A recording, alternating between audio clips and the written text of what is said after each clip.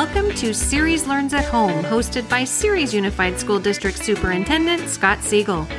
This weekly Q&A covers distance learning and other topics related to school closures for the remainder of the 2019-2020 school year.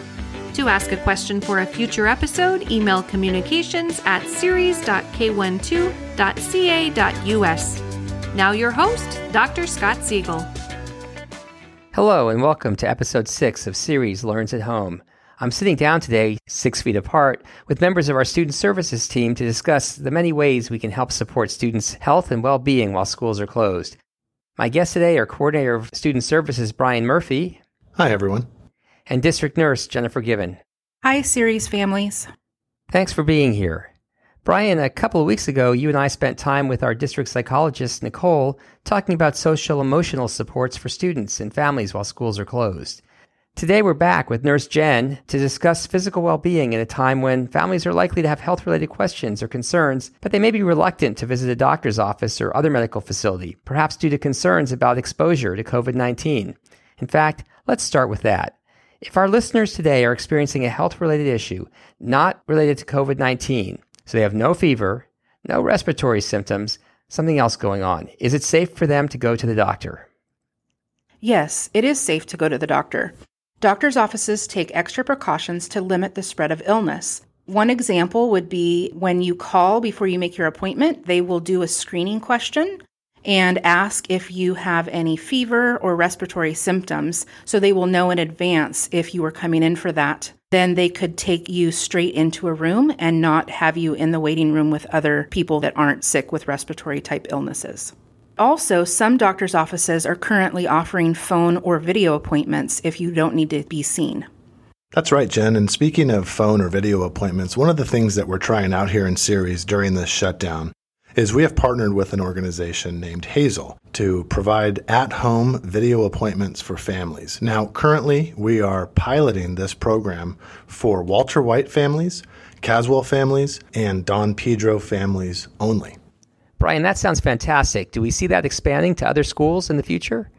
Absolutely, Dr. Siegel. In fact, as part of our contract with Hazel right now, at Walter White, Caswell, and Don Pedro schools, when we reopen in August, those 3 schools will have the Hazel Clinic directly in their health office so that our school nurses and our health clerks can assist our families utilize that system to get immediate access with a physician as needed.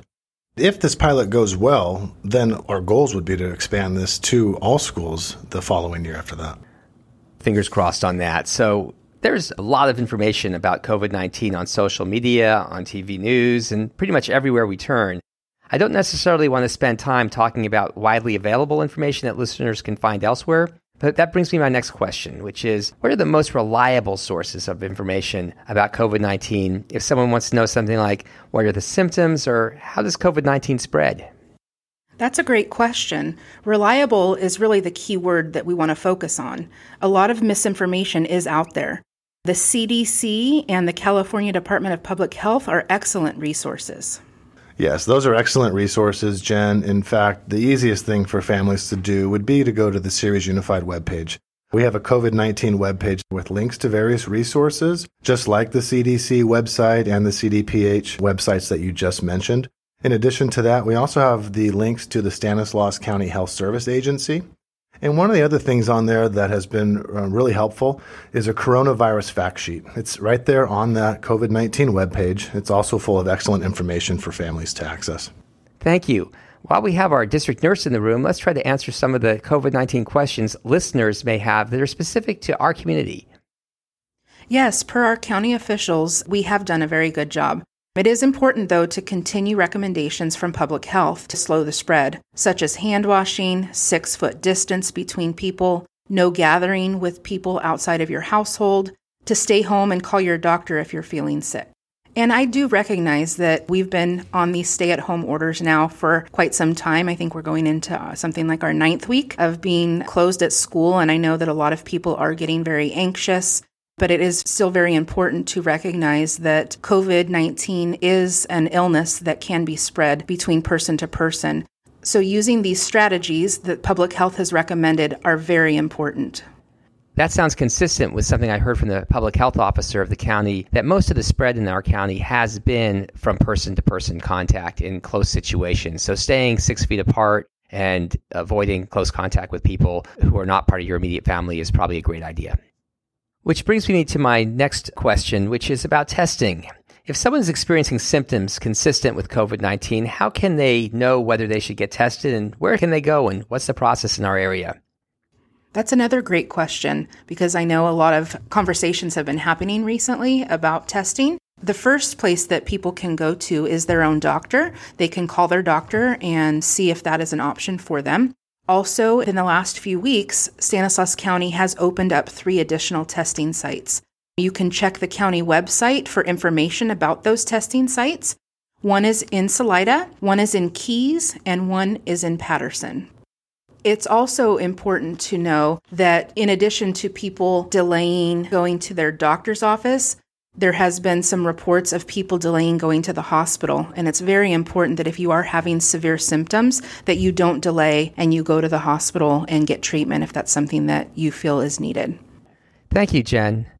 Brian, it can be difficult when we're sheltering in place to stay active, which is a crucial part of our physical health.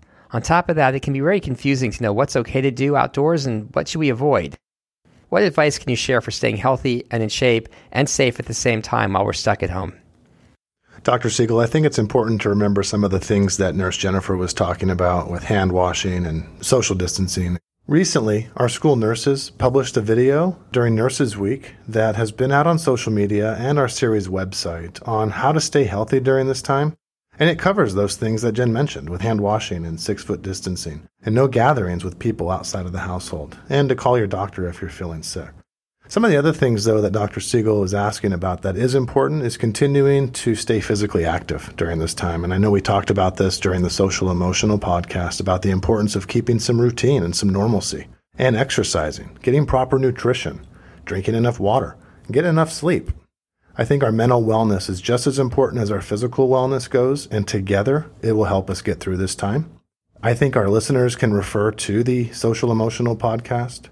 They can also refer to our Student Services Department webpage, which involves some great monthly newsletters and other tips about going outside, getting energized with exercise or dance, getting creative by cooking or baking, and doing some things as a family.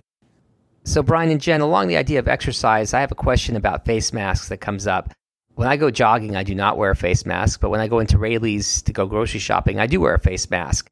Am I doing that correctly, or can you maybe tell us about what the benefits are of wearing face masks and when we should do so? That is a great question. Face coverings and masks are talked about a lot right now.